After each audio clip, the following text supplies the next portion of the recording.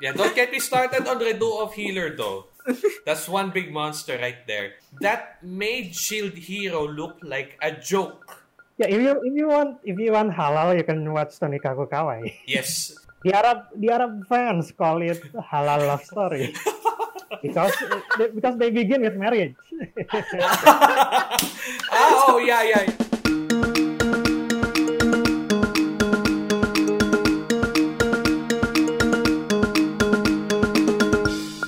This is podcast number 85, Jay Agonoy with Keepsakes. Thank you very much for being with us today on this special episode. We're just 15 episodes shy from having 100 episodes, and joining me until that point, and beyond that point rather, is really much appreciated.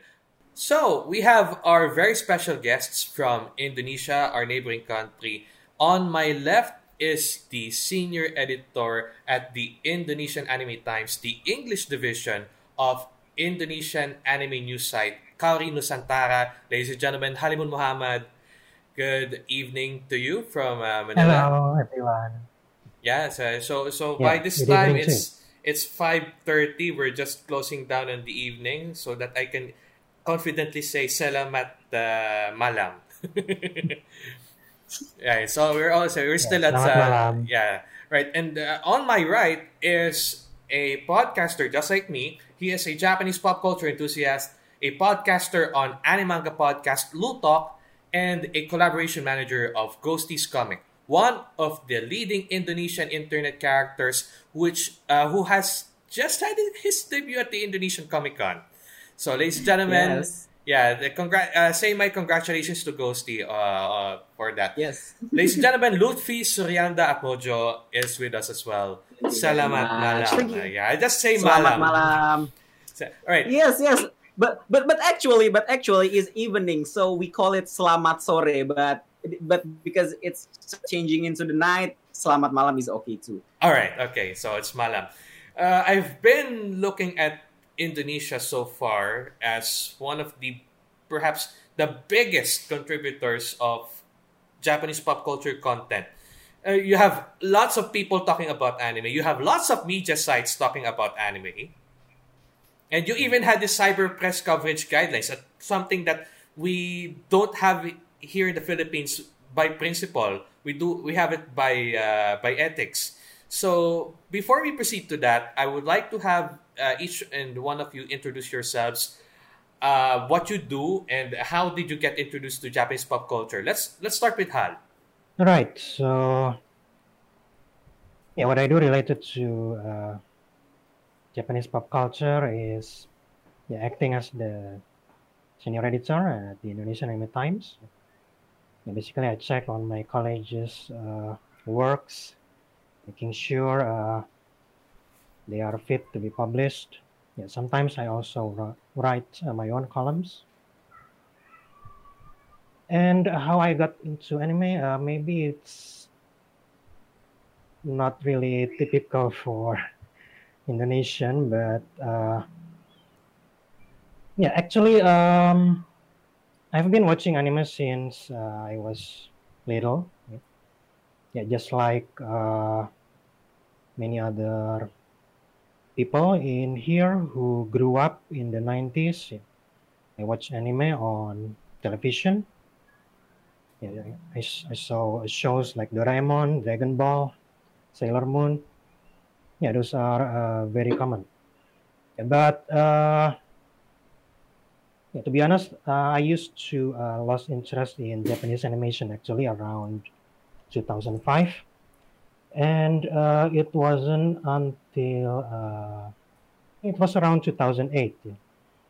At that time, we were subscribing to a satellite TV provider, and yeah, one day I just randomly saw Animax.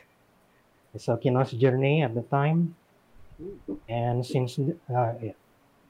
the show was unlike anything I had seen at the time, and it made me interested. And because I was tuning into Animax, yeah, I also saw their other shows, And from then on, yeah, I also look for more information about anime through internet, yeah, until here I am now. All right, so that's as far as anime has gotten you so far. So how about Luffy?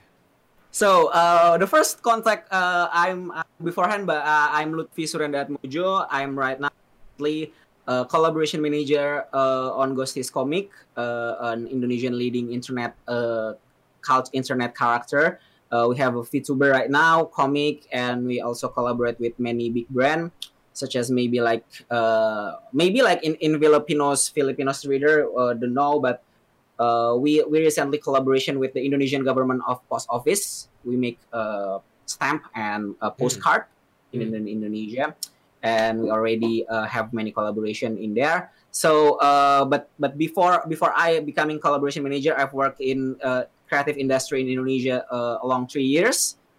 In games, comic, and Japanese comic, even Japanese comic too. So and beforehand, I also an music editor and a contributor on Kaori Nusantara. But beforehand, and the first time I touch with Japanese anime is like maybe when I was a little kid. I love very much Web Diver. It's on air on Indonesian television. I mean so deeply love in Web Diver. I waited the show on TV, but I lost interest on Japanese anime is maybe like 4 or 5 years, and I fall in love again in 2010. But because basically my friends, I sit beside my friends who have a really otaku.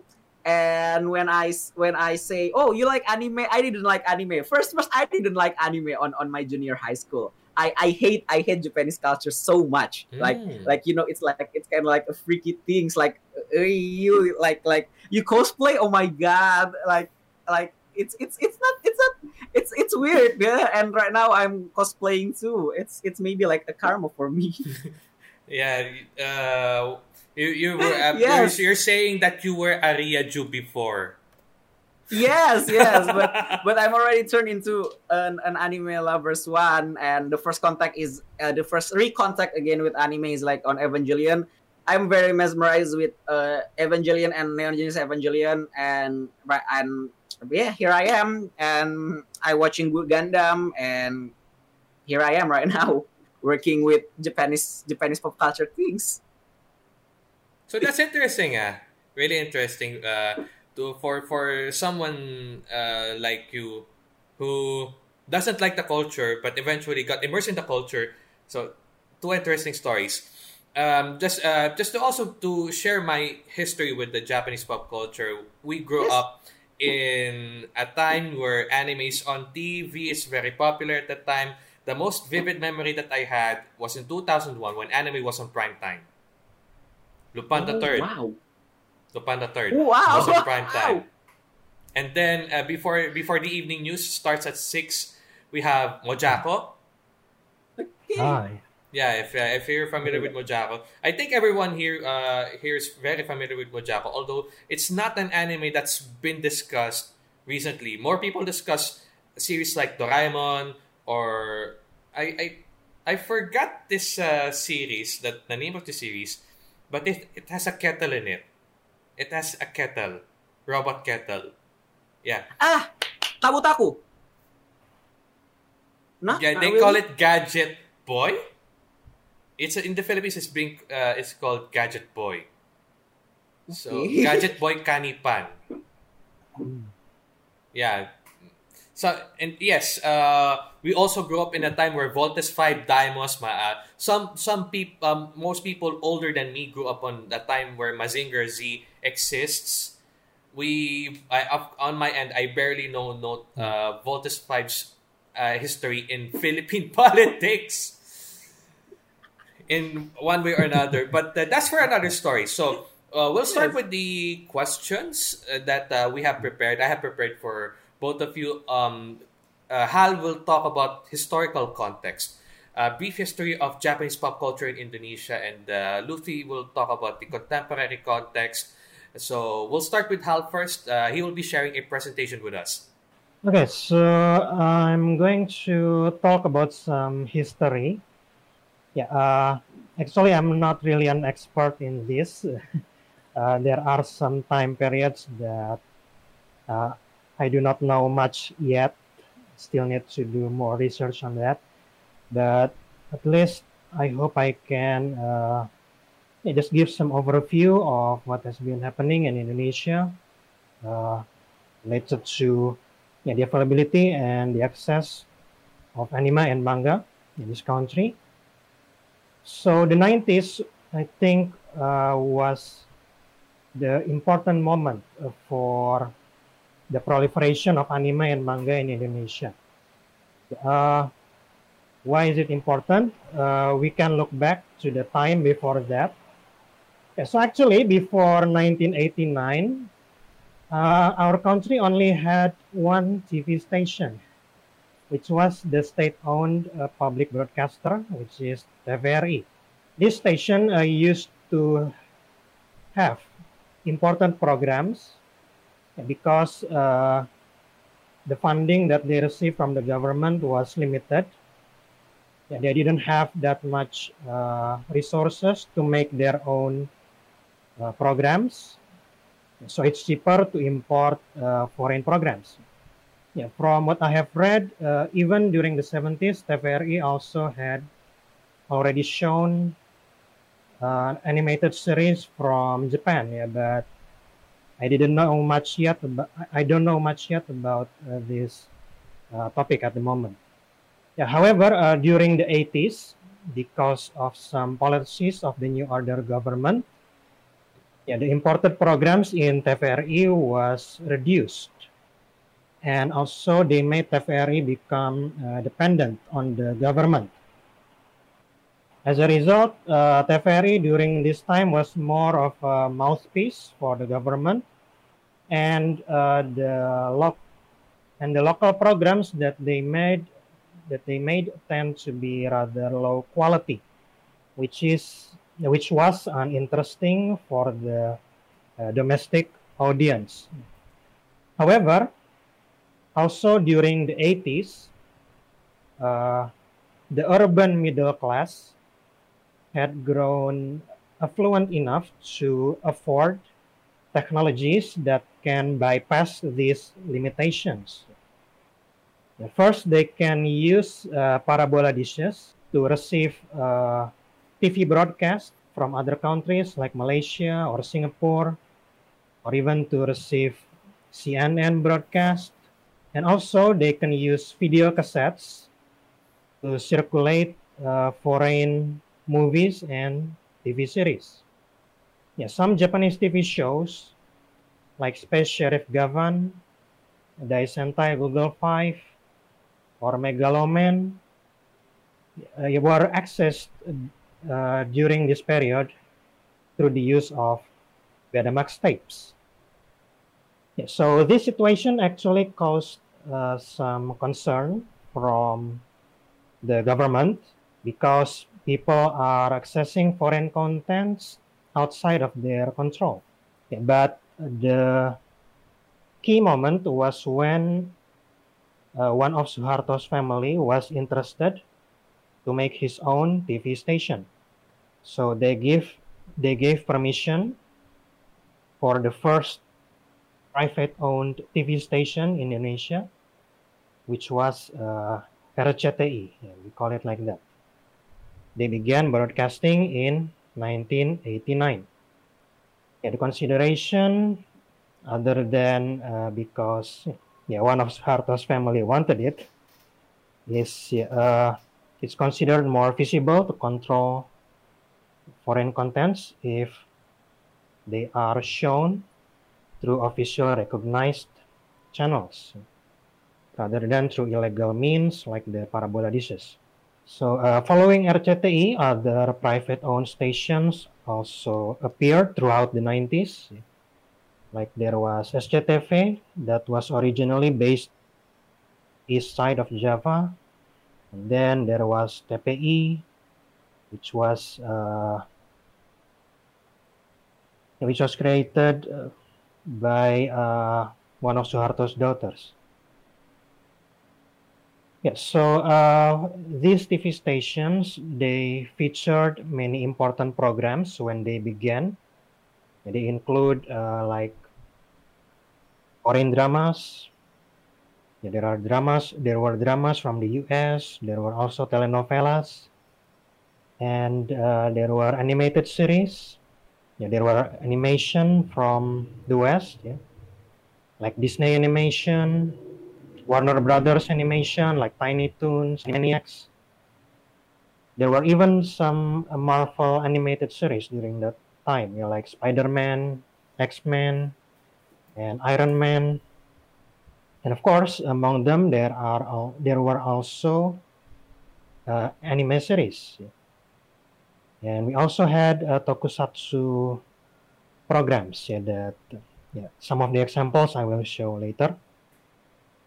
All of these TV programs, when they were shown in Indonesia, were dubbed with Indonesian language because the Indonesian language is the only official national language in the country.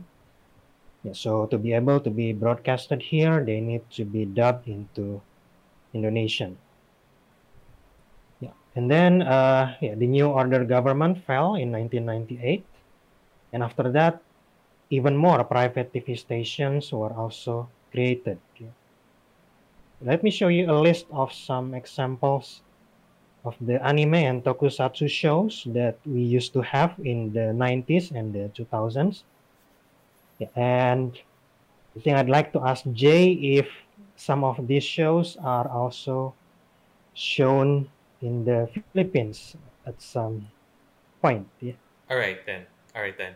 Okay, so these were the TV stations that already existed in the 90s. Yeah, some of these shows are shown in the 90s, while some others are shown in the 2000s. Right. Okay, certain series like Doraemon had Yes. become a long time mainstay. Yeah, it's still airing even until now. Mm. Yeah, maybe for the other shows, they have relatively shorter lifespan.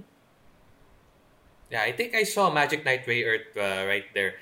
It's one of the popular Clamp series prior to Cardcaptor Yeah. Sakura. And in the Philippines, they actually had the Yeah. theme song of it. The one song, the first opening, sung by Naomi Tamura. Someone had it sung in Filipino. Hmm. Imagine that. That was the time. Oh, yeah. They call it the golden age of dubbing Yeah, in the actually- Philippines. So yeah, in Indonesia, was it the same? Did it have the same treatment? Yeah. Yeah, actually, not just the dialogues of the TV shows, but also during the 90s, many of these shows had their opening songs in Indonesian. Ah, And yeah, because of that, many of the songs are still remain popular for people who grew up during that time. mm. Like the Doraemon song, yeah, people young and old can sing the Indonesian version. Whoa, And nice. then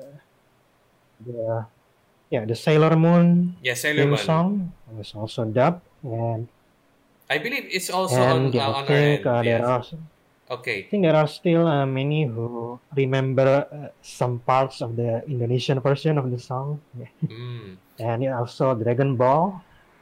Right. Okay. I look at Yeah, sorry. I look at SCTV. You have Samurai X. We had that aired English English dub version Oh. and the Filipino language version. I Yeah. believe that's the English language version is the one two dub versions. produced by Sony Pictures Television. Popolokro, I remember it aired Yes, in the Philippines as well. Sakura Wars, I'm not sure.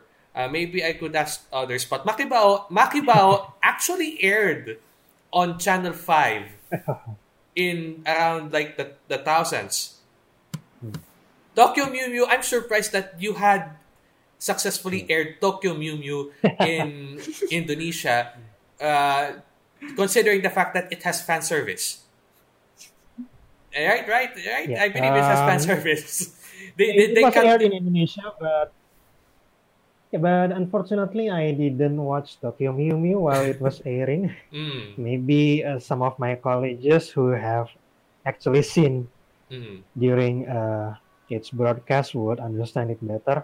mm. Yeah, but I knew that it did air in a terrestrial TV here.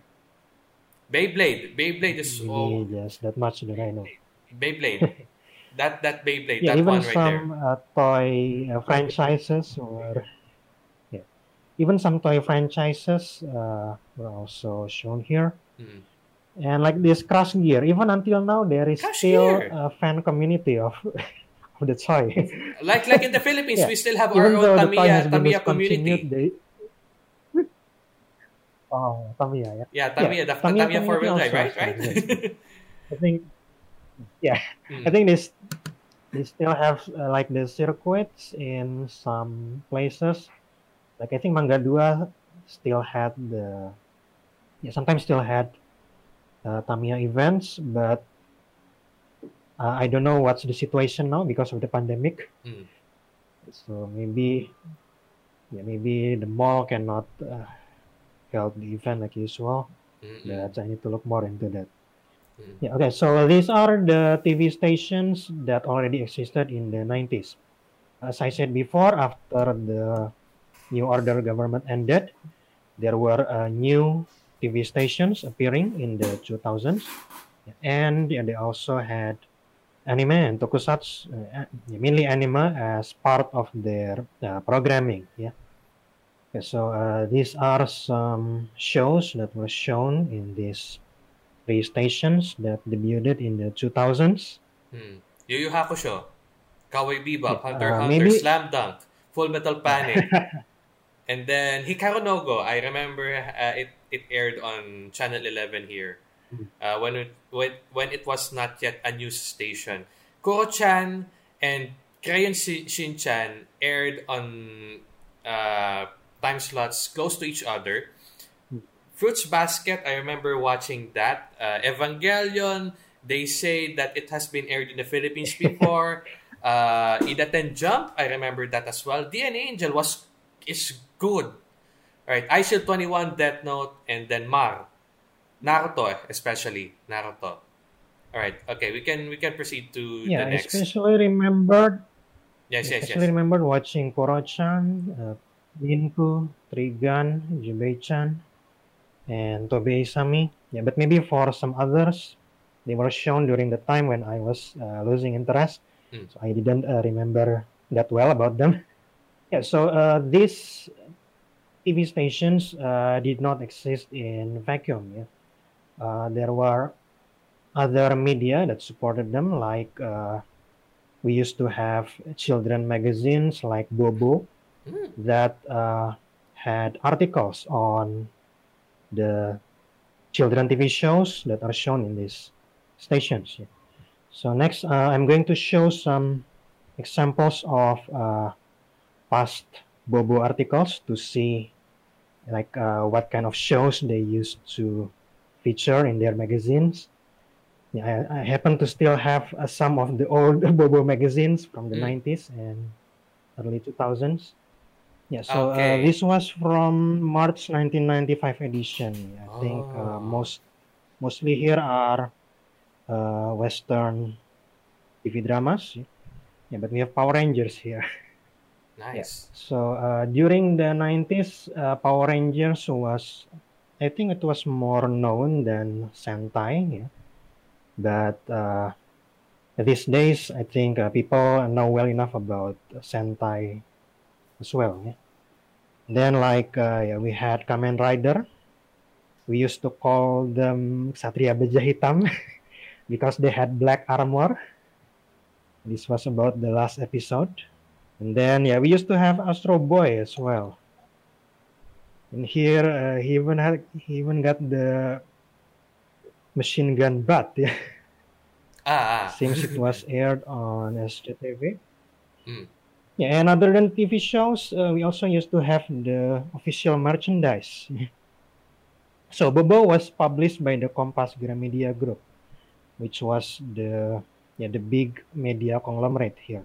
Mm. And it seems some of these products, merchandise were also distributed by one of their companies. Mm. Yeah, like we have this. I used to have this mask actually. It That's was a that's bonus that's for phrased. If I read it toddlers, you know. correctly, when they say gratis, it's free. Yeah, yeah. It's a bonus for toddler milk. I was about 3 years old during this time, Mm. so like my mother used to buy me this milk, and I got the mask as Ah, the bonus. nice. And this one is Okay, and Indonesia. then this one from '96. Yeah. Okay. So as you can see, we also had Western animation like Darkwing Duck, along with anime series like Dragon Ball, Sailor Moon, and we had Superhuman Samurai Cyber Squad. Okay. Yeah, Superhuman. we actually The had it before SSS before Gridman. Gridman. This is before Gridman, right? Yeah, this was the US adaptation of Gridman, Mm. but the US version was shown here before Gridman. The Gridman came later. Oh. That's an interesting part. Okay, and then we had this is Magic Knight Ray Earth side by side with Spider-Man. It's funny that RCTI used to show Metal there, and then after it finished, it showed VR Troopers, VR Troopers, which, yes. as you know, it used the Metal there suit Yes, along with yes. the I think it was the Spielband suit. Was it? Yeah. Yeah. So they aired the Japanese original and then the Saban version. Was it? The Saban, yes, the Saban version. Yeah. Okay. Yeah. And then this was around 2000 and 2001. Yeah, we began to have Digimon and Pokemon as well. Yeah, and around 2003, they had article about Tamiya circuits, like the variants. Then here there's the football series, Shoot. But for football anime, the one that's most remembered by local fans was Captain Tsubasa, actually. Yes, Captain Tsubasa. Yeah, but they didn't have the magazine that talk about them, unfortunately. Mm. Okay, there were some ads, including for the comics. The snack Medabots. had Medabot Medabots. bonus with them. Yeah, I like to watch that series during early 2000s. And then I You even think this had was the Disney. most new that I had. Yeah, they reported about Animax. Yeah, but And maybe you not had Kim much Possible on Disney other. Channel. Yeah, I remember watching Kim Possible when we had cable at that time. And Jimmy Neutron. All right. Yeah. Okay, so I think you can see that historically, anime did not come to Indonesia on their own. Mm. Yeah, it was part of the general trend of showing foreign TV shows during that time, and there are other medias like magazines that support by providing information about these shows. Okay, so we have been talking about the anime side. Yeah, now I'd like to talk about the manga side.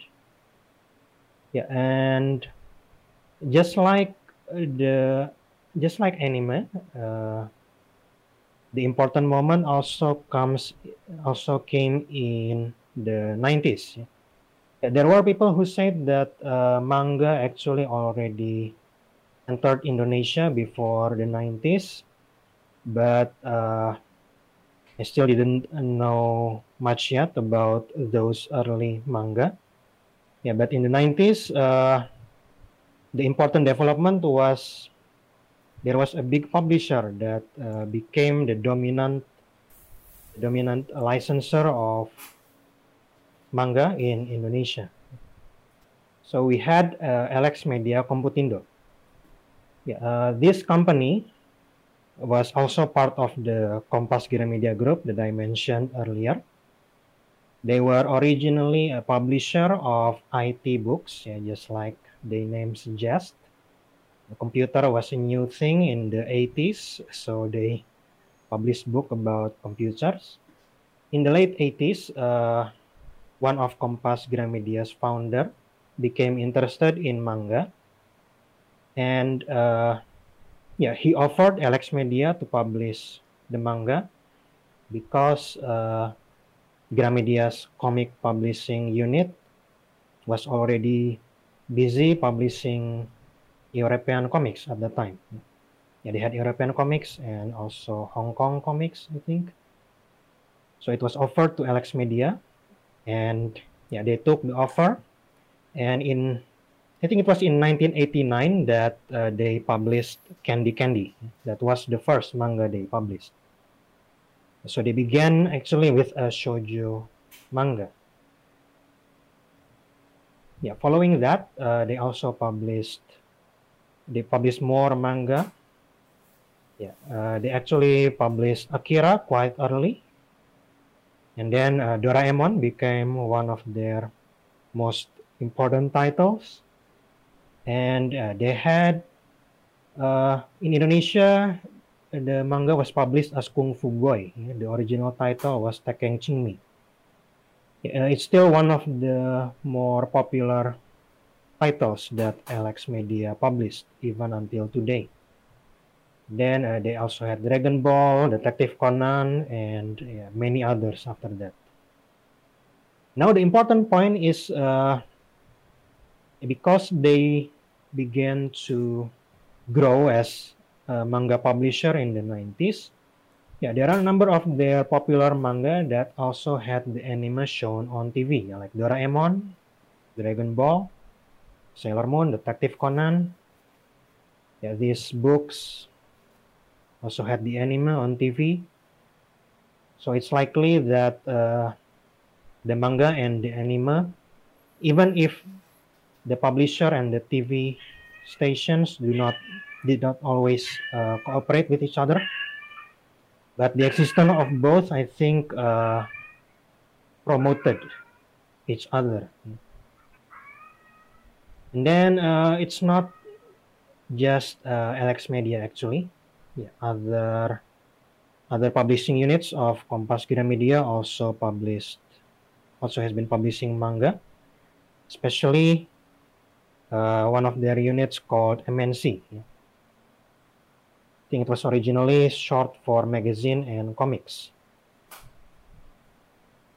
Yeah, so they also had manga. They also has manga as well. Yeah, one of the interesting things about these companies, they actually sister companies, but they can be quite often compete to get licenses for the manga. And somehow, MNC has gained a reputation for publishing shoujo manga, while Alex may be more known for publishing shonen manga. But of course, it's not always like that. Alex actually began by publishing shoujo manga, and they still have shoujo manga to these days. While on the other hand, MNC also has shonen manga. Yeah, like some of the more popular titles of recent times are Haikyuu and My Hero Academia. Yeah, both of those series are published by MNC. Okay, so now let's get into more details about how they have been publishing manga in Indonesia. So for a long time, the comic books had been printed on cheap paper. That way, they can keep the cost of the books very low. I think for a long time, we can say that the books cost less than $2 each usually. And then, during the 90s, Alex particularly changed the books into using Western binding. So the books can be read from left to right, unlike the Japanese original, from which are read from right to left.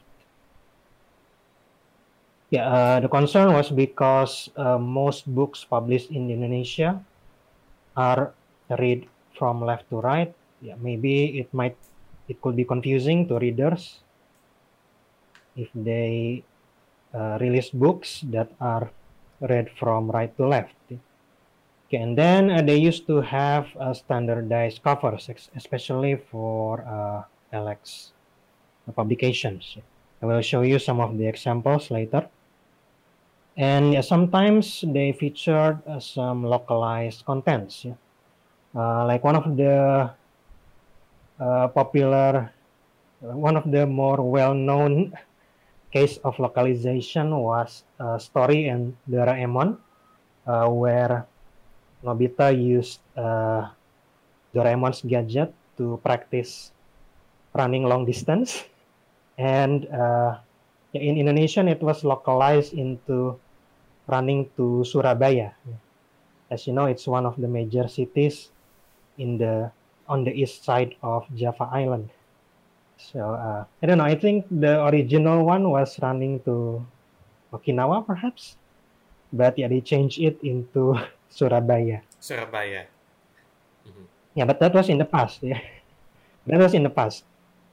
They did that kind of localization less these days because more people are already aware that these are Japanese comics. Yeah, and with the internet, people can learn more about Japan and their culture by just looking them by themselves.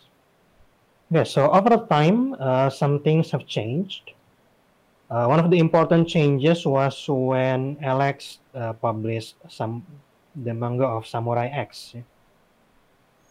This was the first series that they published with the original Japanese binding. So they were read right they were read right to left. The reason was because of some requirements from the author. There was some skepticism at the time whether people would accept to read something from right to left. But turned out the manga was quite successful. The sales was quite successful here. So since that time, Alex has been publishing new mangas using the original Japanese bindings. Only some long-running series like Detective Conan that still use the Western binding to maintain consistency.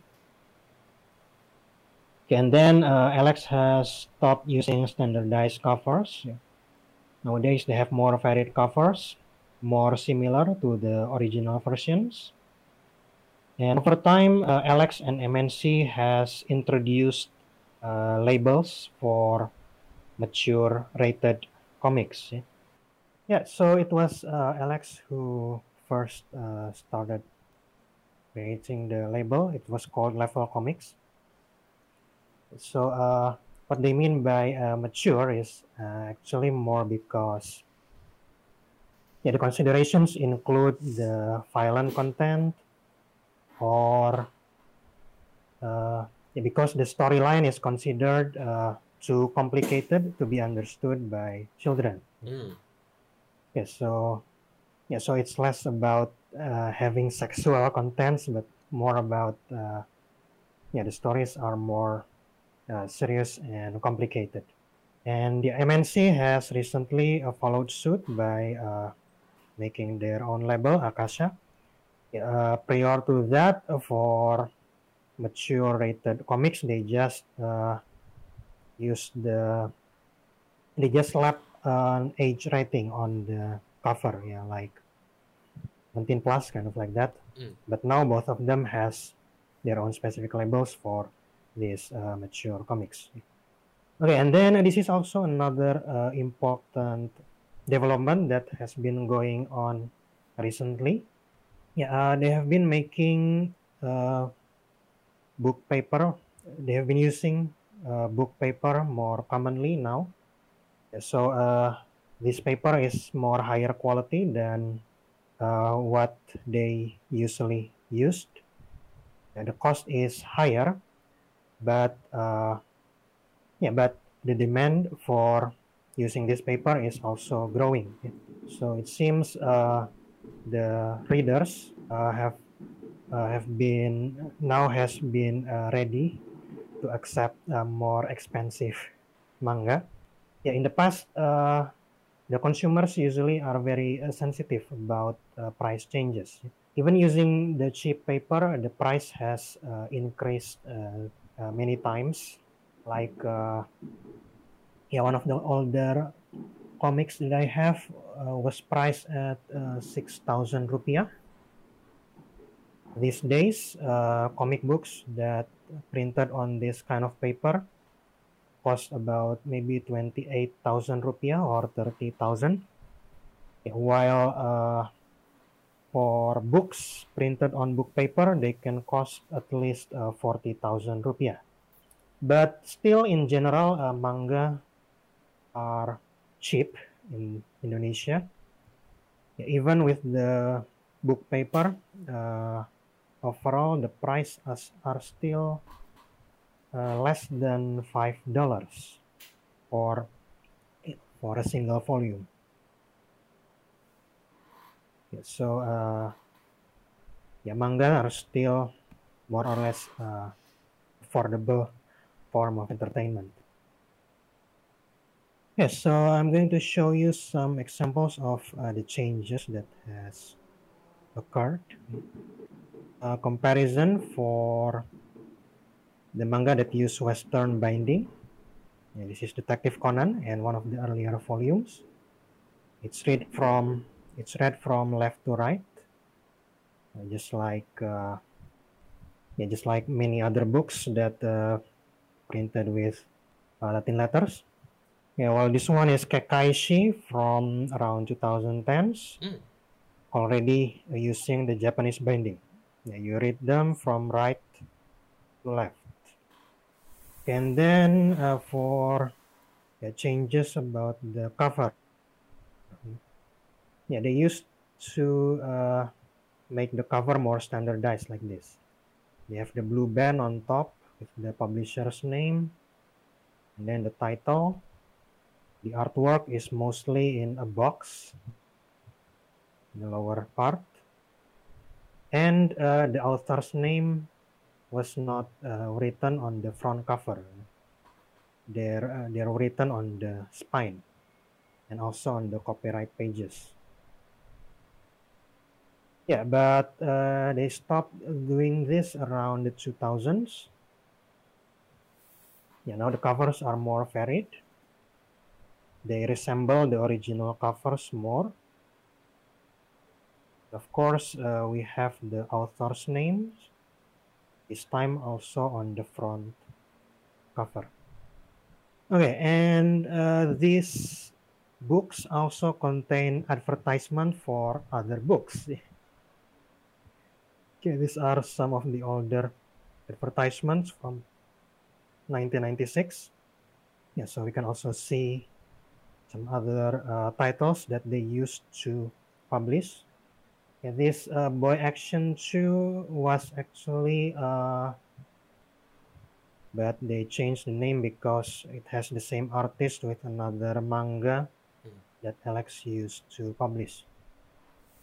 And then, yeah, also around the 2000s, Alex used to publish localized versions of Japanese manga magazines. Yeah, this one is an ad for Shonen Mags, which contain manga from Kodansha's Shonen Magazine family, especially. And they also used to have Shonen Star. which carried comics from Shogakukan's Shonen Sunday family. Mm. And yeah, there were also local versions of Nakayoshi and Hakusensha's Hanayume and Lala. Yeah, so I think there were two shonen magazines and two shoujo magazines. Yeah, but all of the magazines have been discontinued now because yeah, consumers still prefer to buy the collected volumes, the tankobongs. Yeah, so here are the titles that are popular in Indonesia. Like Doraemon is of course very well known. Detective Conan is still one of Alex's longest running titles, and it's still one of their best sellers. Then we have Kung Fu Boy or Tekeng Chingmi that I mentioned earlier. Yeah, Naruto and its successor series Boruto, they were also bestsellers. And One Piece, although coming later than some of the other titles, are also quite popular.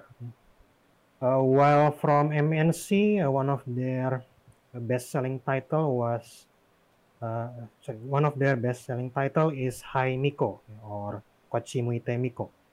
So these two series are interesting because they are more popular in Indonesia than in their own home country. Mm-mm. The original title is Tekeng Chingmi. Mm. This one is Kochi Muite Miko. Yep. All And right. also some other titles that are that sells quite well recently include like Attack on Titan, One Punch Man, My Hero Academia, and yeah, for MNC also like Haikyuu and Tokyo Ghoul are some of the better performing titles. And here you can also see some photos that I have taken from bookshops during the time when I still like going there. I haven't been going to a bookshop for at least a year, I think, because of the pandemic. So currently, I'm buying comic books through online shops. Yeah, but usually for new releases, they they just pile together the book like this when they just enter their stock. And yeah, popular titles like One Piece usually have their own shelves filled with the same books.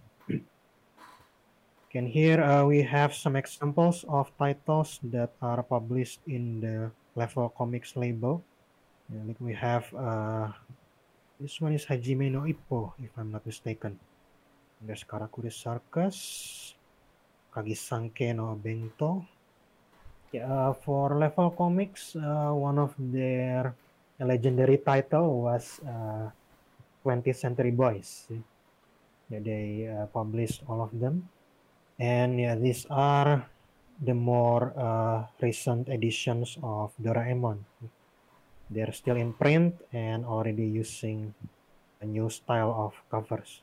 Yeah, so those are more or less the history that has been going on for anime and manga through the official channels in the 90s and in the 2000s. Yeah, throughout the 2000s, the access to anime especially has been more diversified. There are more ways to watch anime, not just from terrestrial TV, especially since they have less anime. They gradually have less anime. I think because the TV stations have more resources now, they can produce more local contents on their own. And also there is a regulation that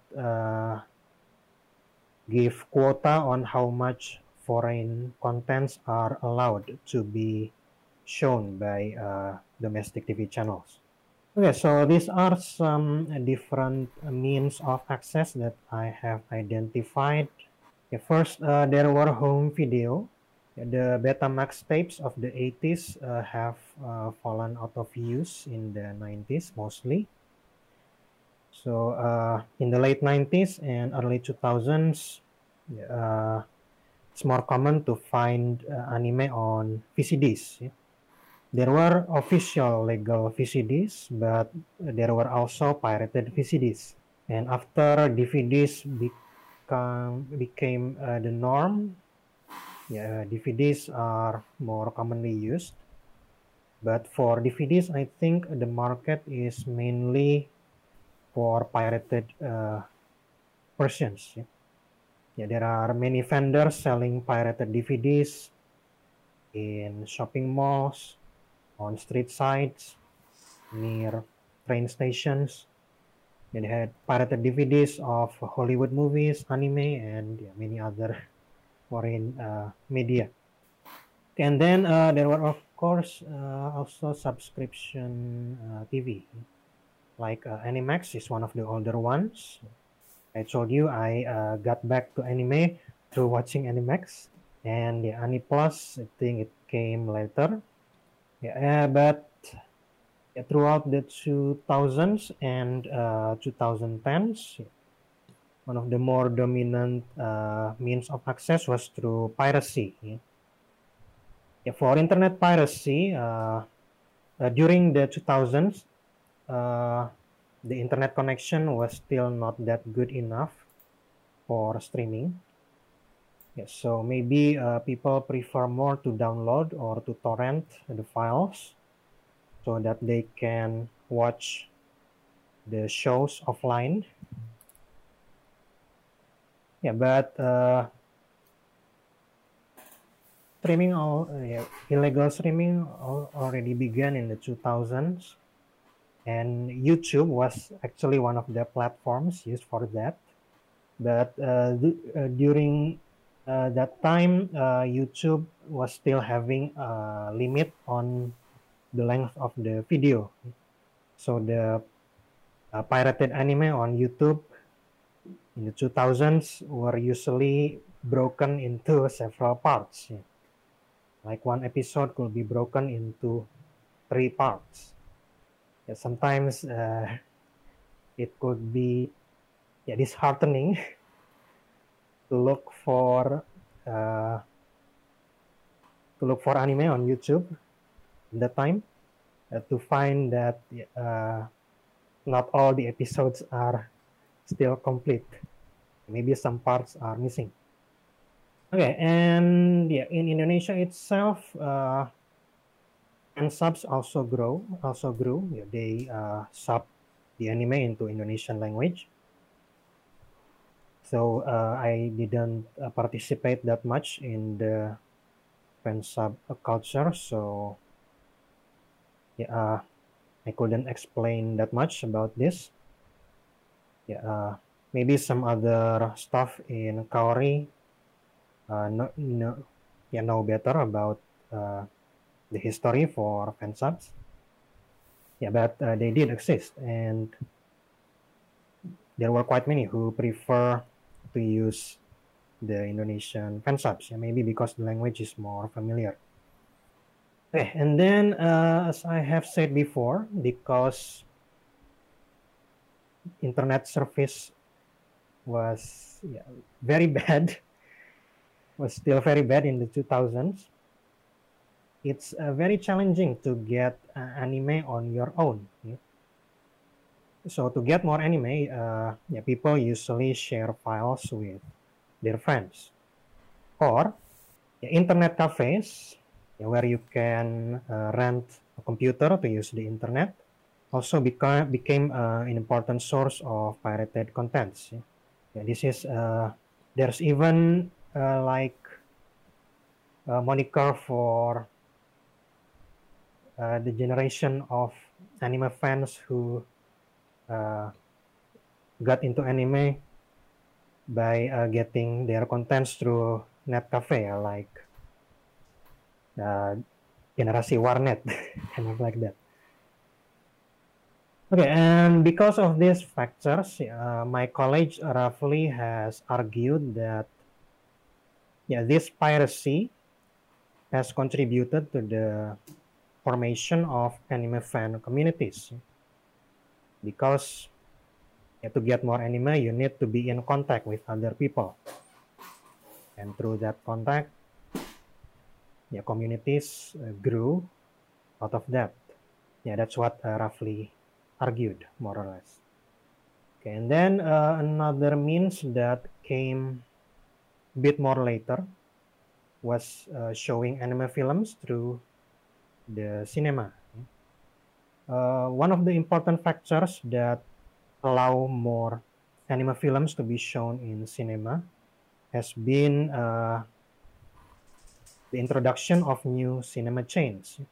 In the past, Cinema 21 kind of monopolized the cinema network, but now there are more competitors like Blitz Megaplex, which now became CGV, and also Cinemax, which has changed into Cinepolis. Yeah, these chains gave more spaces for Asian films and, of course, including Japanese films. And outside of regular screenings on the cinema, we've also had various film festivals that show Japanese films. In 2013, there was a one-time event called J Impact. It seems they were trying to test the waters for showing Japanese films at the time. But since 2015, we regularly have JFF, the Japanese Film Festival, that is organized by Japan Foundation. Yeah, sometimes are included in their film lineup. Yeah. And it's good to have these film festivals because they often shows films that maybe are more commercially risky if shown for regular screenings. And there are also some other forms of non-commercial screenings, like Japan Foundation sometimes held their own small-scale screenings, maybe for films of Makoto Shinkai, or there were also some live-action films that they screened recently. Yeah, and then after a history of piracy, lately we are having more options for legal streaming. Like of course we have Netflix. There are also some lesser known services like Sushiro or True ID, which is showing some old shows like Digimon or Magical Doremi. Mm-mm-mm. Yeah, and there was Ponimu, who tried to provide Indonesian language streaming service for a while. Though, their streaming platform has been discontinued. I think they are more active in licensing currently. Yeah, and what's getting more attention in the past year, especially, has been news and anyone who streams their shows on YouTube. So it's kind of amusing for me personally to return to YouTube to watch anime. After in the late 2000s, I've been watching anime illegally on YouTube that were broken into three parts per Three parts, episode. so three Yeah, parts, for example, the part 1, 3, part 2, 3, and then those are yeah, like 15 minutes or 7. yeah. They're usually about 7 or 8 minutes per part.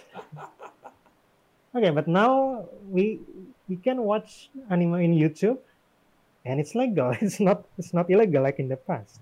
Yes, yes. So it's kind of amusing to get back to that. Okay, other than this new means of access, of course, the legacy means also still exist. Yeah, we still have anime shown on domestic TV station, like Doraemon or Naruto. They had long-lasting popularity. But the channel that has been gaining attention recently has been RTV. And they started airing around 2014.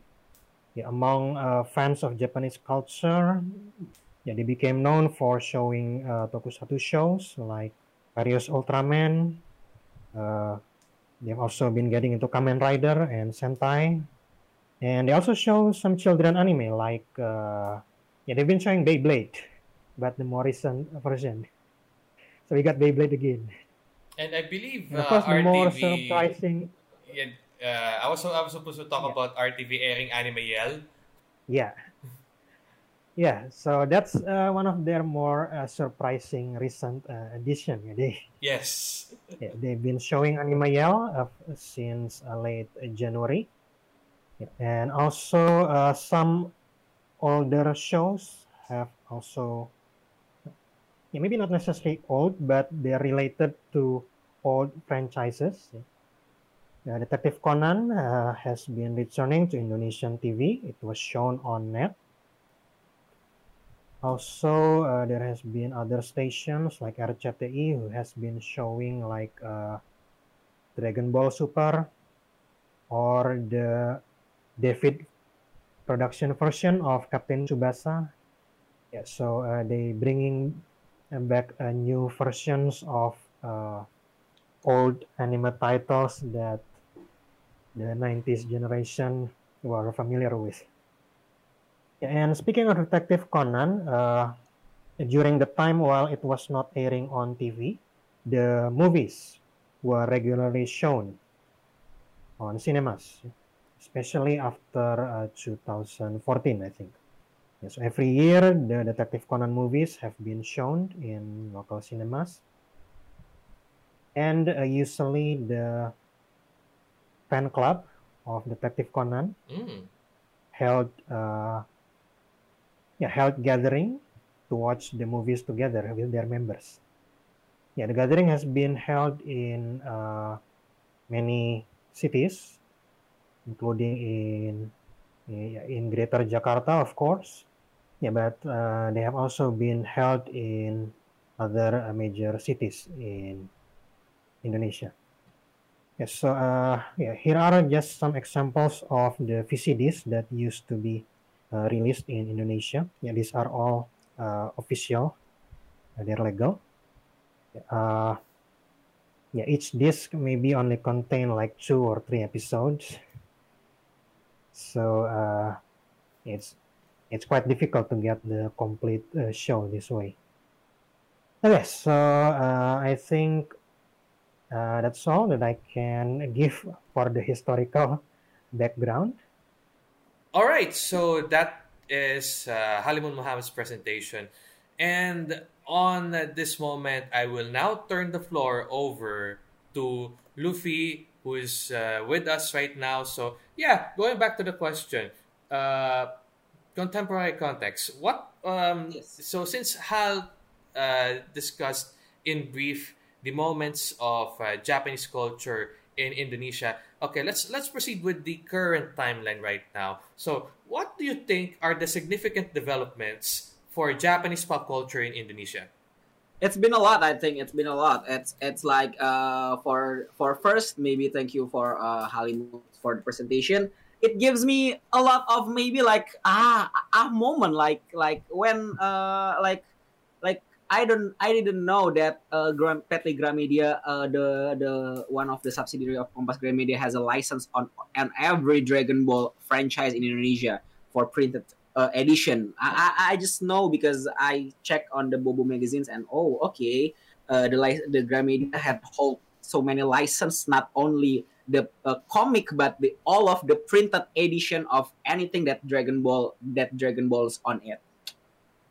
That's interesting. So in current timeline, there's so many exciting and I think like when I first time go into the Japanese pop culture, things like going to the event, going to the offline event, going to the Japanese pop culture event. Like we have a one big one called Enichi in here, Mm-hmm. and like Komifuro, Comic Frontier is one of the biggest name hold here. And Anime Festival Asia, especially AFA in 2013, is like a biggest.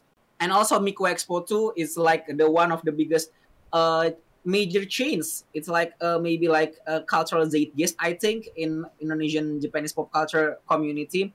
And it shaped very, very, and thanks to internet, the Japanese pop culture in Indonesia is very, very fast right now. It's very, very diverse right now. And people not only just enjoy the TV things such as Detective Conan or maybe Naruto in the past, but thanks to the internet and thanks to the speed of the internet too, we can choose all of the title that we want. But back in that time, and maybe like in 2010 and maybe 2011, we can only choose title that popular on forum, just like K-On or maybe Haruhi. Yes. Yes. And maybe like some of Lucky Star and but it's only because it famous on forum, so it can be watched. And right now you can you can freely choose all the title that you want, like thanks to the Netflix and maybe like such as there's much over the top OTT platform in Indonesia, that streaming service. Even YouTube itself, thanks to Muse Indonesia, offered the free anime and Iki too. Like man, there's so many. I can watch a seasonal anime, 20 of them, all of them, and it didn't possible in 2010. And that's the anime side though, and the manga side, it's very, very wow. Thanks to the pandemic too, all of the people, all of the digital content is like raking up right now. Recently, one of the application built by Shueisha, the maker of Shonen Jump and everything that your favorite comic will do, the publisher of it. Recently make Manga plus the free manga reading by Shueisha Indonesia edition. Oh. Yes. We already have titles in Indonesian. Yes. Right. Okay. Can you discuss more about the titles that are available on Manga Plus in Indonesian? Yes. There's a Black Clover, One Piece, Kaiju number 8 or Kaiju Haji, and Spy X Family. It's Spy Family. Too. Oh my. Yes, it's in Indonesia too. And the funny thing is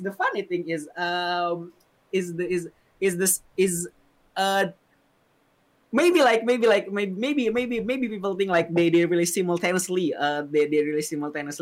on behalf of the publisher in Indonesia, but actually Shueisha commission of one of the translator group in Indonesia, and they give a mandate to translate it. So maybe people like, oh, this is like a publisher content. No, it's very own Shueisha content, not Indonesian publisher content. Mm-hmm. So it's maybe like it's direct from Japan, like literally direct from Japan without single-handedly the help of publisher in Indonesia. So that's interesting. On the manga side. Okay, I would like to also stick this in about idols. Idols. So from your record, from your account, Luffy, when did this idol craze start? So we're very familiar with the AKB48 system. We have our own MNL48. You have your own JKT.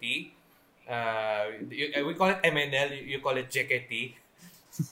Yes, but the idol culture is very, very hot. But in 2012 and 2000 and maybe like 2017, it's very hot in Indonesia. But right now it's like a very declining state right now because of this COVID-19 too.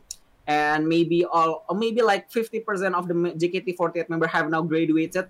Oh. Yes, because of the operational cost and the other things like that. And they don't even hold auditions so far. Yes, no audition because no audition, no election. Oh. Yes, yes, only just graduation though, because it's very hard time to theater to still open up because the charging fee of the venue is very very high, and yeah, basically it's just not good situation for JKT48 right now. But in the past, like maybe 8 years, 9 years ago, perhaps it's very very big time for them because they got supported a lot for in conventional media in Indonesia, especially television. They got a star on their own soap opera, maybe they'll Ah, call sinetron in here, maybe Sinetron, like in all right. drama. Yes, in drama here, and they've got a lot coverage, but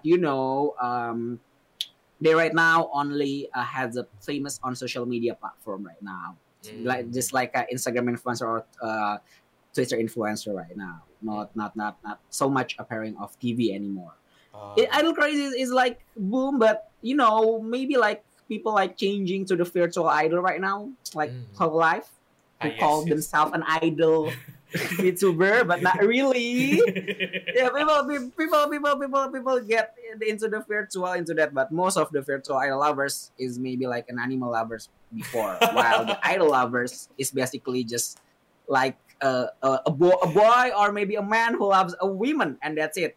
A normies can enter idol fandom, but only an anime and otaku can enter a virtual idol fandom. Oh, so that's how it looks like in Indonesia, it seems. So, okay, because I've also seen some posts on Instagram while also searching. By the way, I got introduced to the Japanese pop culture in Indonesia to one of his name is yeah. Oh, yeah. Okay. Yeah, so it was through his blog. I should have remembered the name at this moment. Golly. Ahotako 39. That, Yeah, that's it. Ahotako Yeah. 39. Oh my That god. introduced me to the culture in Indonesia where it said that in cosplay you should not have the same costume. You should not meet together or else it's taboo. And I've also seen like cover groups of Aqua or JKT, Yes. AKV. So yeah, yeah. so I get a glimpse that again, as much as parallel as we are in the Philippines, this is why I consider the Philippines and Indonesia are close neighbors. Regardless of the fate, we have a good following of Japanese pop culture. Even if the Philippines is flooded with all the K-pop and the army and that, it's fine. But at one time, "Sweet Soul Review" was one of the popular songs here, and it's still being played here on radio for some time. And the how should I describe it? That we had our own edition of like VR troopers. If US has VR troopers, and then Mhm. Indonesia has Bima Satria Garuda, we have Yeah. Zaido. Of course, we the Filipinos are not forgiving when it comes to the adaptations. As much as the people, as much as Japanese pop culture fans were not forgiving with the adaptation of Dragon Ball Evolution.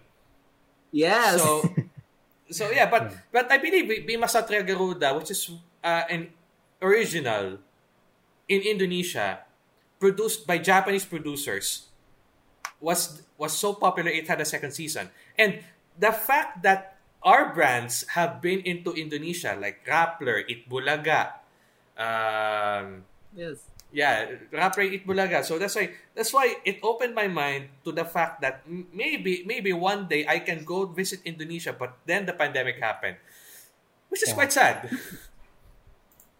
So Yeah. yeah.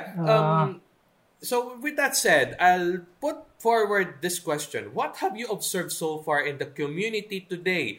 So Luffy, you talk about virtual YouTubers, the Hololive ones, the Mahapancha, the Nijisan di Indonesia. So Hal, what is your perspective on the community today, aside from the ones you mentioned earlier? About the community. Yeah, about the community. How's it Um, surviving in this pandemic, perhaps? or the general trend, think from what I have observed in the 2010s, mainly. is that the community has been growing to become more segmented. So like they're more focused on specific franchises that they like. They gather together with fans of the same franchises. Like maybe you can get the Idol Master Ah, Idol fan Master. clubs or yeah, the Love Live fan clubs, Mhm. like that. While for surviving in the pandemic, in the past in the past year, we have seen some attempts to create online events. Like one of the more attention-grabbing situation was when there was a Facebook group where the members role play as if they were visiting an actual Ah, offline yes. event. Ah, yes, yes. It really brings back Yeah. So memories. yeah. So yeah, there have been various efforts to try to hold online version of events to reproduce the experience through various online channels. Yeah, maybe on Facebook or through Discord.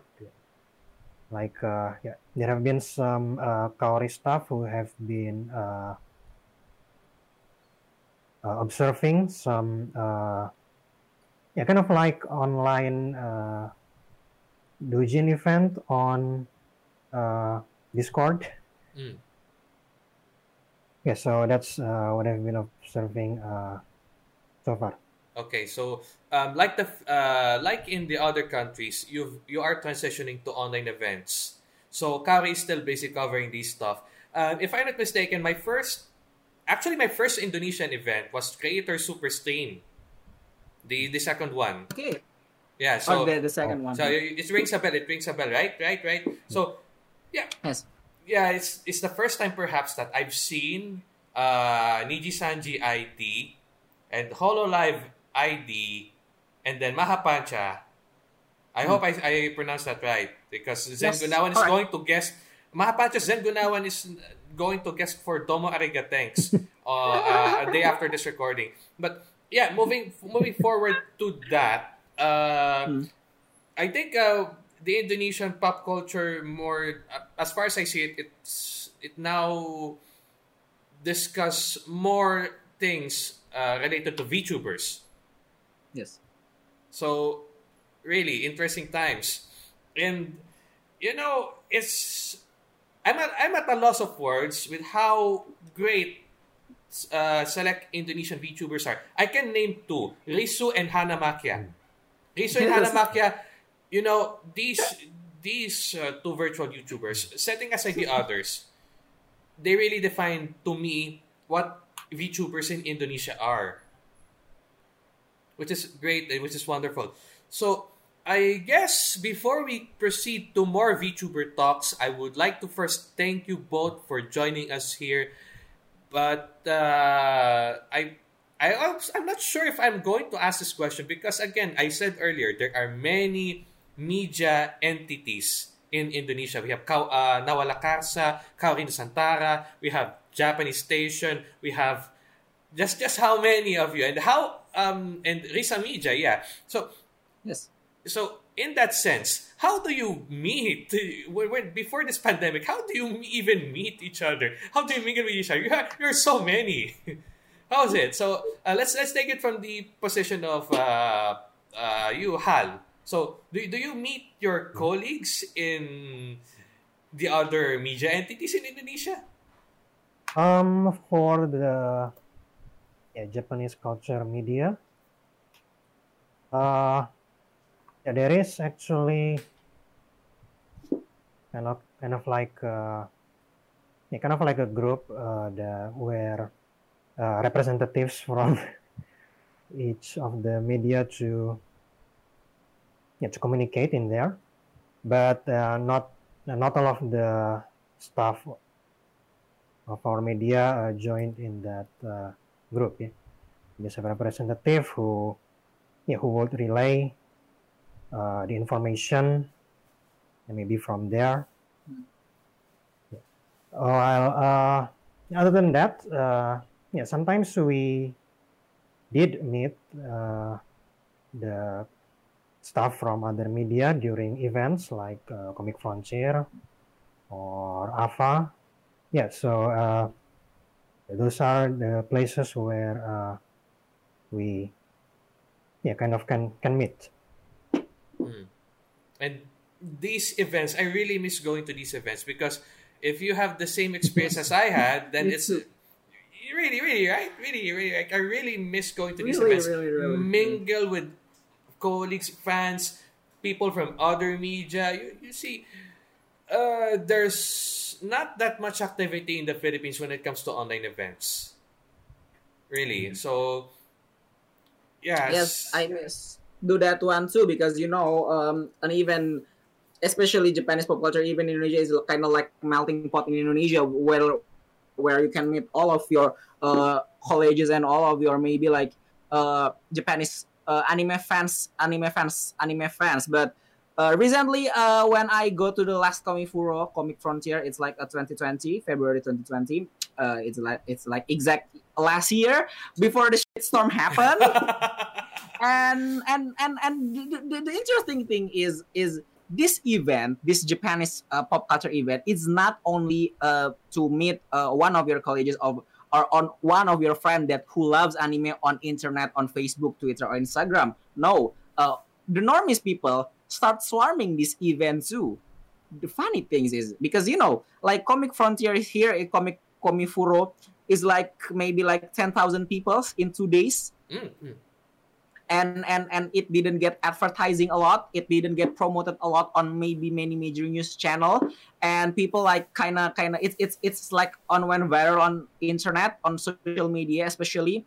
And it's kind of like a melting pot. I remember that I've got my friends who working in music label in Indonesia. I met him and I asked, why you come to the Komifuro? Oh, I'm just accompanying my wife to sell her design on this Comic Frontier.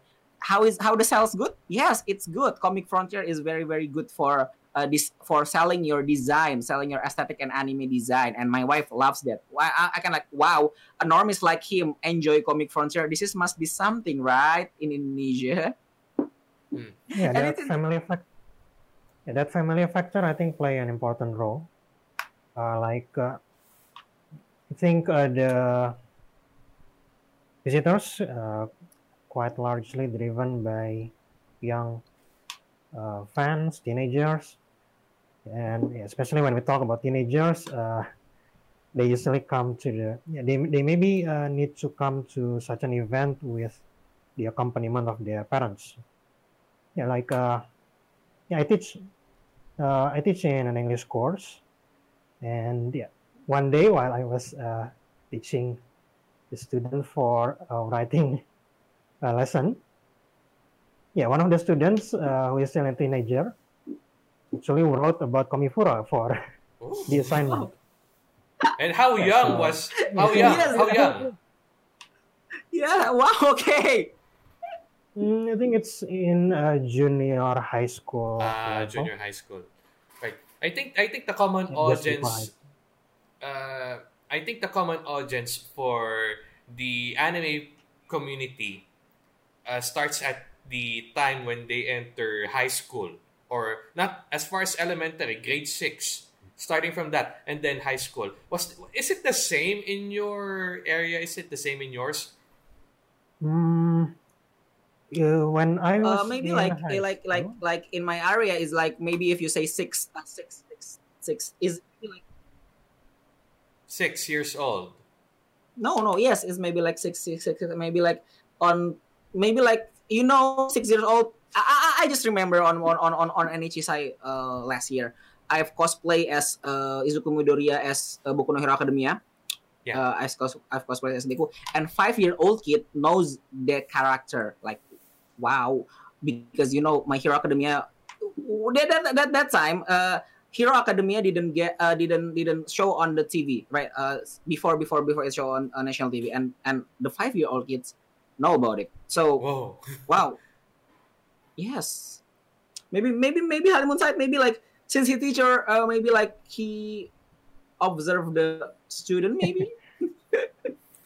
Yeah, of course. I've seen students with anime stickers on their phones,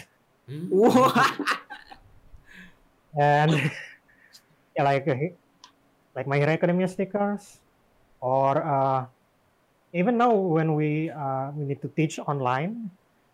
Of course, I've had students who use anime pictures for their profile pictures. Like there were those who use pictures from Bungo Stray Dogs, Hanako-kun. Yeah, at one time I've even seen one student in my class who brought a paper Okay. with the runes from the Madoka Magica series. Whoa. I don't know if she was learning how to write that. Whoa. That is something. That is something. If Whoa. But I've never had that experience. I've never seen anyone write in runes. Maybe it's just me, but to hear that from you, that's it's not really the big actually impact of anime. It's more of a printout actually. But I don't know why she bring that thing out to the class. Yeah, but I just need to tell you that I teach mainly in the junior high and high school level, so I don't know that much about the elementary school level. Yes. Right. But it's quite something, It's like junior high school, and he swallowing Madoka Magica. Oh my god! I bet in the near future he's gonna have slice of life anime, right? Yeah, like maybe a simple thing, because in junior high school, oh my god, I've consumed too much edgy anime. Yes. So if you consume so much edge, you'd rather want to have slice of life. On my end, I'd still prefer slice of life over everything.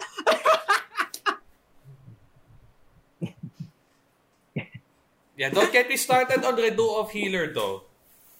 That's one big monster right there. That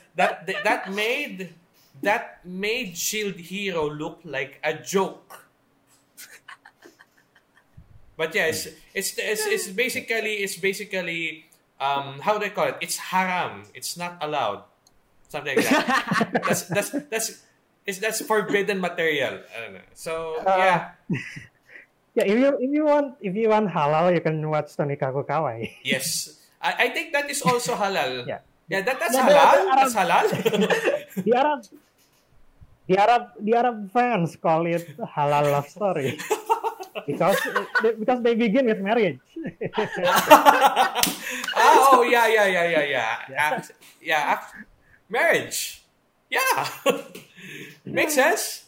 Yeah. Okay. Can I ask you questions, maybe? Yeah. Oh, You can ask me questions. Jay. Yeah. As I have explained, in Indonesia we got TV stations quite late, but from what I have read, the Philippines actually already have various TV stations much earlier than Indonesia. So, how do you think that might affect the way anime was introduced to the country? I think the turning point of anime in the Philippines was in the 70s when GMA Network had aired Voltes 5 here. And since I mentioned that it went political simply because the story of Voltes 5 is about rebellion or liberation and all that, and how these things work.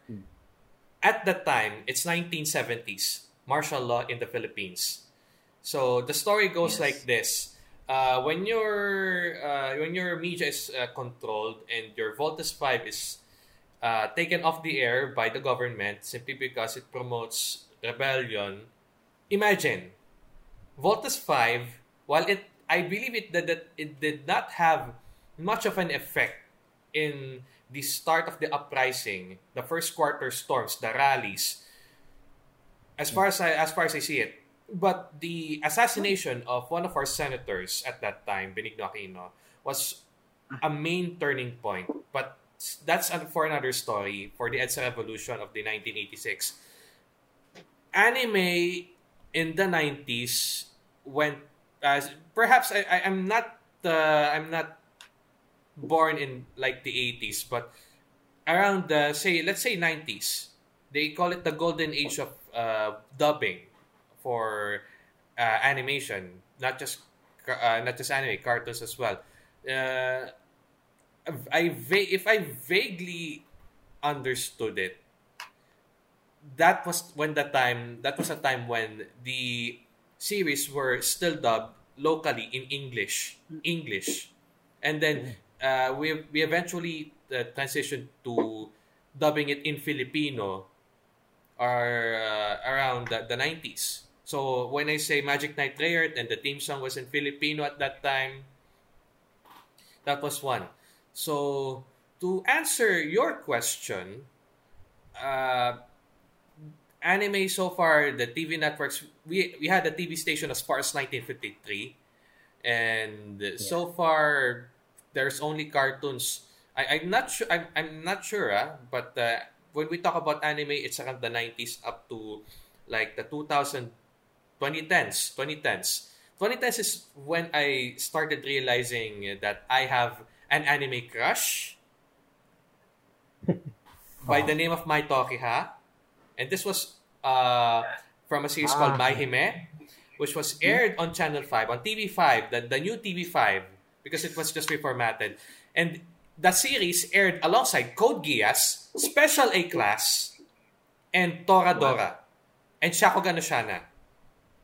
Eh, it's on terrestrial TV channel, not on cable TV. Yes, terrestrial TV. At that What? time, that reformed TV5 is a trailblazer. It started the anime trend. It made people want to watch anime again.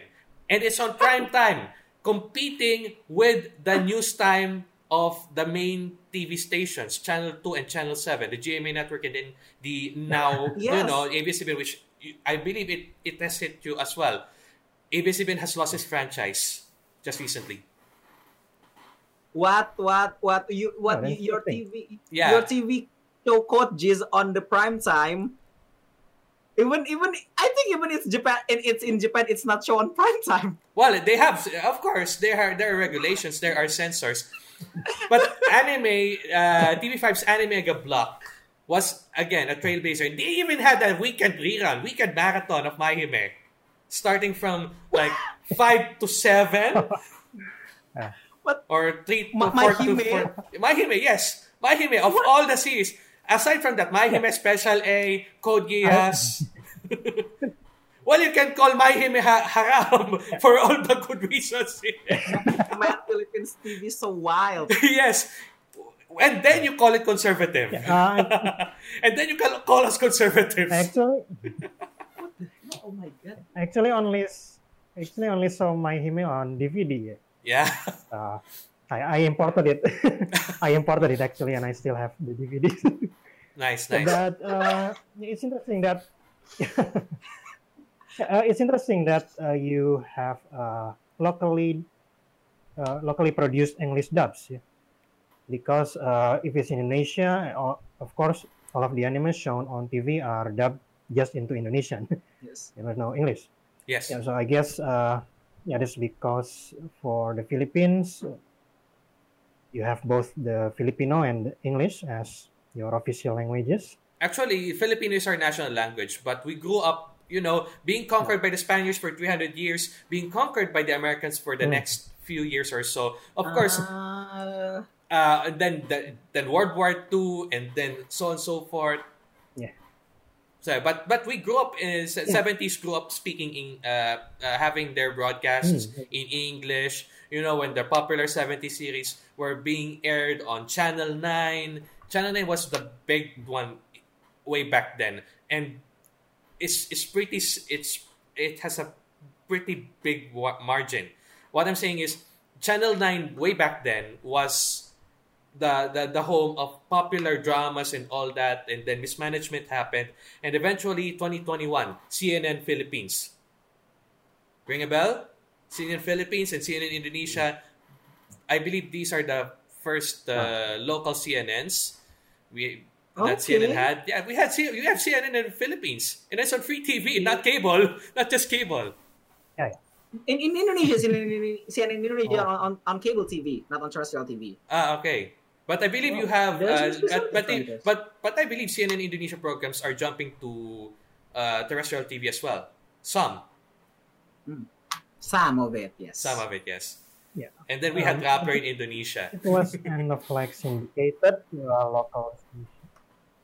Yeah, so the condition is kind of different with Indonesia because I think the US did invest on public education in the Philippines using English language, Ah, while our colonizer, the Dutch, they they didn't teach Dutch to most they basically Indonesians. didn't care about Usually us. only Ah, the yeah, usually only the elites who need to do their business with the Dutch who understand that.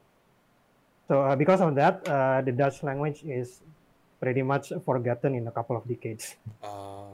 And we just speak Indonesian outside of our own local languages, of course. Yes.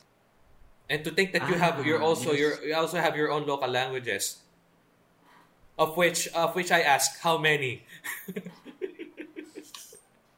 It's a lot. We have Of course, it's also we have many dialects in the Philippines as well, from north I to think there are south. hundreds. Yeah, I think we need a proper. Do we even need a proper comparison for that? Let's just say we have many dialects, and the Filipino is the national language, the identity of the Philippines, and then Bahasa Indonesia is the national identity of the national language, the identity of the Republic of Indonesia. We're both republics, by the way. Yeah, Yes. that's pretty similar on that regard. Mm. Difference is just we do not have English as as yeah, we do not have English as widespread as in the Philippines. I see. Okay. Mm. So, Yeah. mm, You also mentioned about the regulations like censorship. yes, regulations. We have Do the you have any movie. information about how that works in there? In the Philippines, we have the Movie Television Review and Classification Board, the Yes. MTRCB. So when you, if you still have parabola antennas or parabola dishes that's connected to the Philippines, maybe you can hear Okay. the five tones, tan tan tan tan tan. Okay, maybe a pitch higher. That's the new regulation was introduced somewhere around the 2010s, before 2010s. Okay. And Okay. yeah, it's PG, that's parental guidance, and then Nice. the G, the general patronage, and then the strong parental guidance, which is, to us, it's a funny meme, but it's a serious regulation. But sometimes we think of SPG as a funny meme because But yeah. yeah, but the censor in the Philippines are extreme like in Indonesia, because in Indonesia is the censor extreme, like they can cut your story, they can cut the anime story. I Mm. just remember watching Boku no Hero Academia as a fans of My Hero Academia. Watch it on Indonesian television RTV. They cut all the All Might smashing the enemy. Like what? It's the essential of Hero Aka Mm. plot. All Might smashing the enemy, and they cut it. It's on the Philippines. The censorship is extreme like that. Not, I believe not, but and as far as I remember, there was this. I'm not. Okay, let me try to remember what happened to some of the titles that are aired on TV5 at that time. Hmm. Like Code Geass, Why? maybe like Code Why? Geass, Code Geass have many fan service Ah, character yes, and they many get fan service. censored, or maybe they left It could cut be a out. it could be a combination of white, or it could Yes. be if it has blood on it, black and white. Same as Indonesia. Yeah. What But about So My Hime? My Hime was not that. It was not. I don't think My Hime has shown the. I think My Hime was also trimmed down, as far as I can see it. I also believe that in some cases because I watched the rest of the show online. That's where I got introduced to Dimay Nakahara. Dimay Nakahara. You know, aka Reina Ryugu. Ah, So yeah, but really, perhaps I'm not that much into anime on TV way back then. But when I watch, I watch. So I watching perhaps of course I got interested in the voice acting industry of the Philippines. That's where I got to know the likes of Mary Grace Cornell. I was at at a chance I was able to meet her in person and ask for her autograph. I still have it on my records. So yeah, so that's a voice act. That's just one part. That's just one part, and then we have like voice coaches. I believe nowadays they're still doing their voice coaching lessons. Some of them. So yeah, that's as far. I went too far from talking about My Hime, if it's a censorship. But of course, censors cuss words being muted out on movies. And if it again, if it has themes of language, violence, sex, horror, or drugs, it will be automatically put into rated SPG because that's the six ones that will be placed. So I will share you a clip of the MTRCB ratings so that you can be familiar and then we can exchange some. Because do you have like PG ratings in Indonesia? Do you have like something like that? yeah, there is something like that. Like SU, semua umur is for all ages. BO is bimbingan orang tua or parental guidance. Yeah, but in your country, they call it the classification board. Is that right? Yes, the MTRCB, the classification board, including movies. What we have here is actually called the censorship board. So I think from one of the screenshots I see, there's this RBO. So that's it's complex thing. RBO. It's like for teenagers, but with parental guidance. It's like basically it's like 16 plus on maybe like in the US rating because I think like only. RBO itself. Yes, for teenagers, but with parental guidance. I think it's like kind of awkward because in Indonesia we have R rating, not the R rated one, the violence one, but R for remaja or teenager. And yes, and they change it to RBO, remaja bimbingan orang tua, teenagers with parental guidance. Like I kind of don't get it. Teenagers who want to be rebel of all they watch and all they hear and all they look, but they need parental guidance to watch TV. I think that's the reason why they need to. Because if you say that they want to rebel, then as a conservative myself, sorta. Yeah. Sorta. Well, I think Yes, also, the censorship board, their jurisdiction is over things shown on TV and also on cinema. Cinemas. But we also have another body, which is the Broadcasting Commission. Yeah, their jurisdiction include TV, but not cinema. Yeah, they work more on the post broadcasting end. So they may receive complaints from viewers after the show has been broadcasted. They also observe the shows that are being broadcasted by themselves. Yeah, so on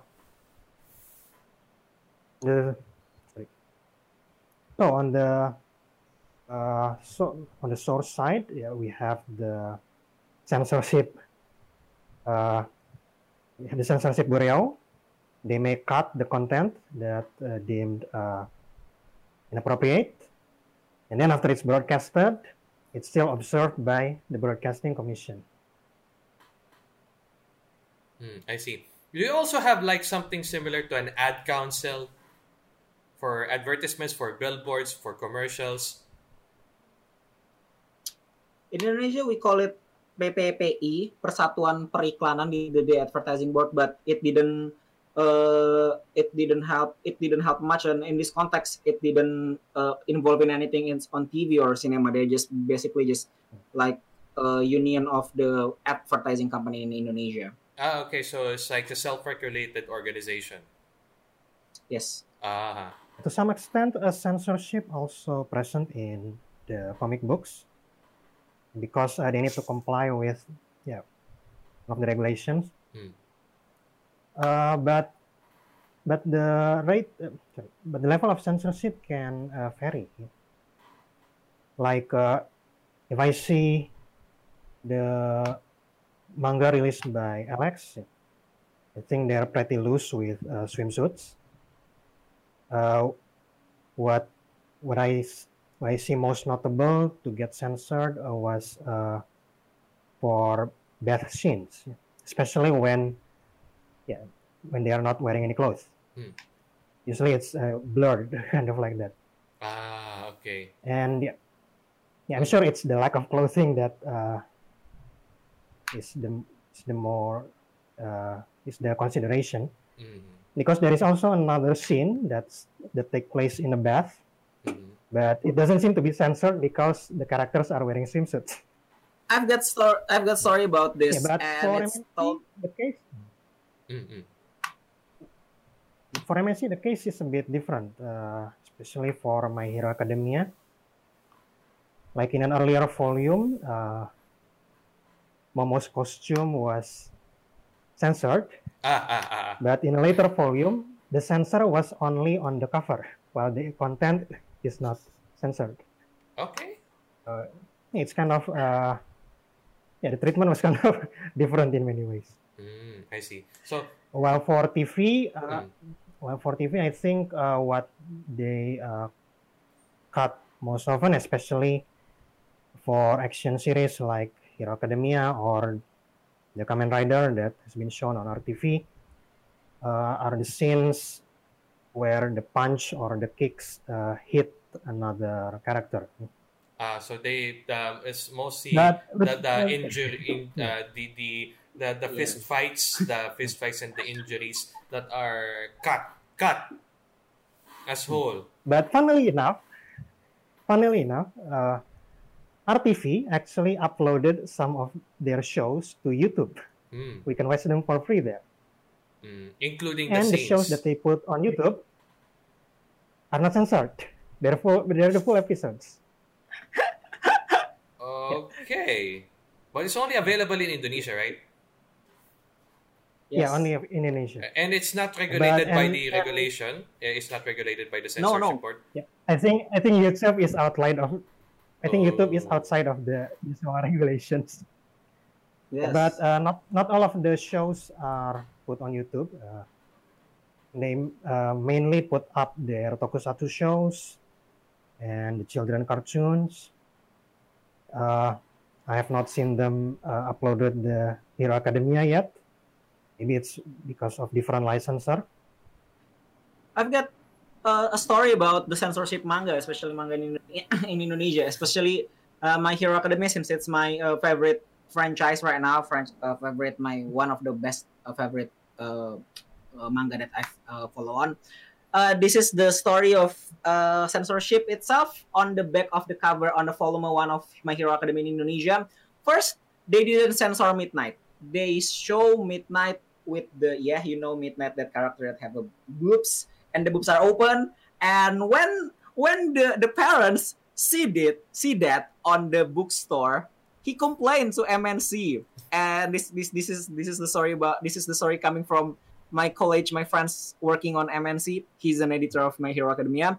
He said, like, what the hell is this? This is a blasphemy.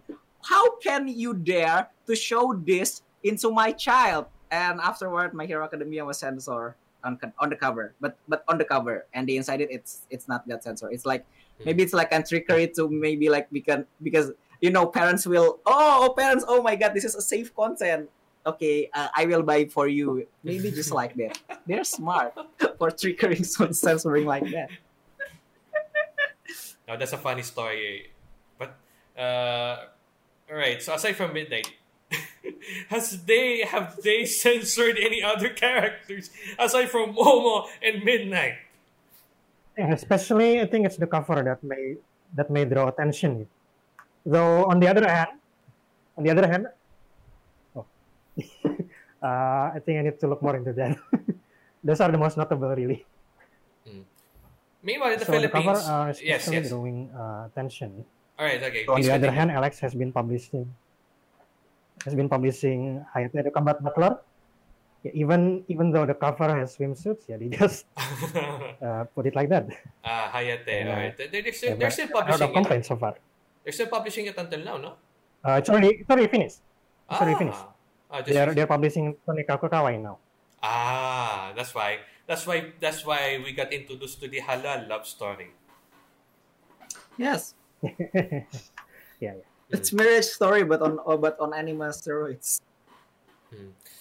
That okay. In the Philippines, we had this. We had Kodansha titles translated, localized in the Filipino context, but not into the point that's okay now is going to be replaced by Surabaya. We had Fairy Tail and Attack on Titan in Filipino as manga. It was an effort by Kodansha through one of the local media giants, Viva, to distribute those titles. And as far prior to this conversation, I've talked to people who have seen it before.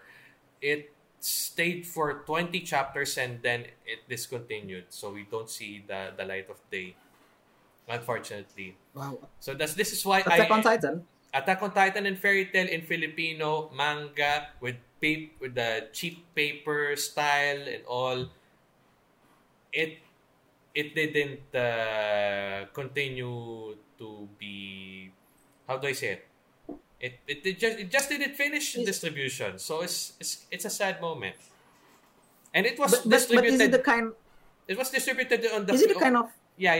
Go. Is it the kind of manga sign in Filipinos are declining?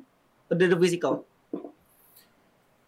I'm not sure with the physical, but if we talk about manga, I think much people are more interested in reading manga in English. Because I don't see Filipino language manga. It was an effort to bring the manga into the mainstream, but unfortunately it didn't last. That's the key. That's a key word. It didn't last enough to have it has an audience. Like Fairy Tail was I believe Fairy Tail was airing on local TV at that time, but not Attack on Titan. But Attack on Titan is good. Okay. It's kind of interesting thing, right? The English version is sold like maybe like a cake, and the Filipino version it's not. Yes, right? as far as I see, maybe during their heydays, it's distributed well because it's distributed in the largest bookstore chain in the country, national. Mhm. But then again, it stayed for after 20 chapters. So I think there's I as much as I want to think that the audience is not used to that, company set the trends. Maybe there's something wrong with how it was distributed and all. If it was properly promoted and all, unlike in Indonesia, you only have like the Kompas Gramedia group, and you're basically they're also partnering with local entities. We also have that those kinds of like X deals here, but I don't think it succeeded in its goal. So yeah, that's the sad story in our turf. Wow.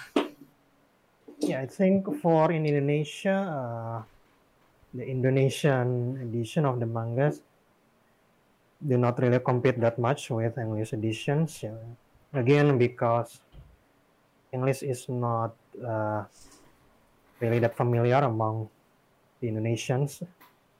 So I think there are still many people who are still more comfortable reading in Indonesian. And importing manga from English language can be quite costly here. So not many people can do it. And interestingly, in Indonesia too, there's maybe like some disruptive maybe like some disrupting physical media, because Manga Plus is already make a big move to make a content on Indonesian language, and it's a big name. One Piece, Black Clover, Spy Family, and Kaiju number 8 is pretty viral in the Indonesian manga reader, and they kind of like disrupt that.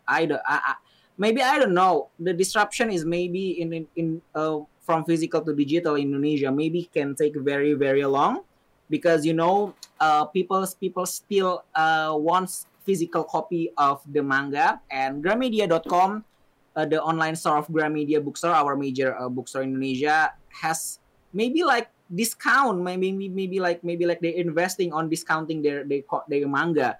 Like you can maybe like buy the newest manga on 30-second discount price right now, to more people to buy the physical things, to compete with maybe like their Japanese publisher Shueisha, to compete with it, because maybe like in the future the disruption, it's kind of very interesting, as people, we don't know the pandemic last, and maybe like people wants to read digital rather than physical and going to the bookstore. But I don't know, it's not there yet, but it's maybe take a long time in Indonesia.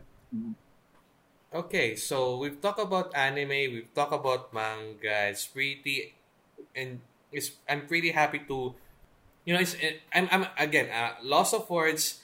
It's really great to talk about anime and manga and Japanese pop culture with you two. Unfortunately, we have to rest on at this juncture, at this moment, because this whole night of discussing, maybe we can have a part 2 of this.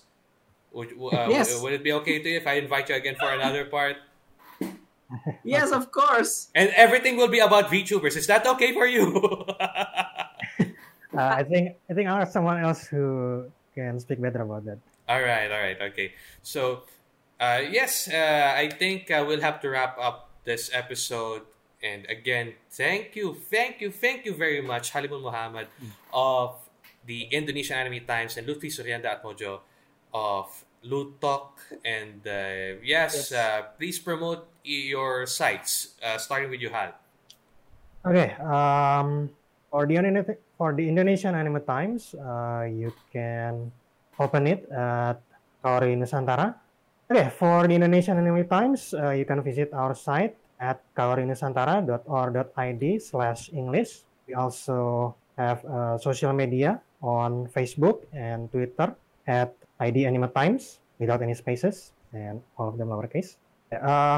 We have news about new licenses in Indonesia, and also some news about Indonesia's own popular culture, like local games, local comics. And yeah, we have features like reviews, analysis, interviews. Those are for the more general content. All right, so thank you very much, and we go back to Luffy. So, how do we reach you? Okay, you can follow me on Instagram, maybe like Instagram Lutfi Suryanda, or maybe you can add my Facebook Lutfi Suryanda at Mojo. And maybe I'm on podcast on Lutok, but on Lutok I only speak Indonesian only. So if you want to see my English speaking interview, you can check me on Creative Disc. There's some interview with international artists that you can watch, and I'm not only that anime things, but I'm also music journalist. So, and don't forget to like Ghosties Comic. That's it, because maybe after this I will start writing in English and maybe doing podcast in English.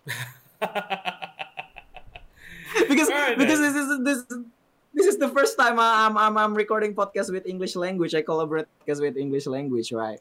Yeah. Maybe you can try that, because again, the global podcast audience is big, and one of your colleagues, I'm not sure. His name is Ehi.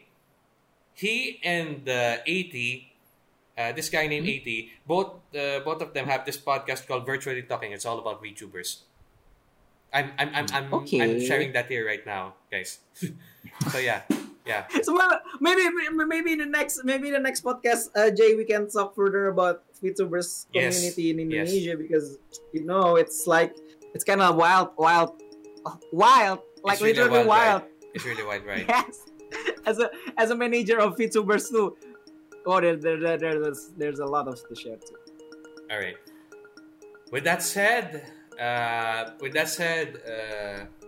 it's nighttime.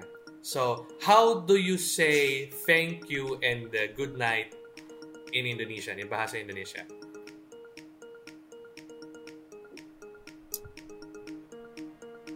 In Indonesia, Yeah. So, thank you and good night. How do I say that? oh, we say terima kasih and selamat malam. Terima kasih for thank you and selamat malam is for good night. All right. Thank you very much. Terima kasih. Salamat malam. This has been episode 85 of Keepsakes the podcast. Salamat Jai. Okay. Thank you. See you later. See you next time. Next time.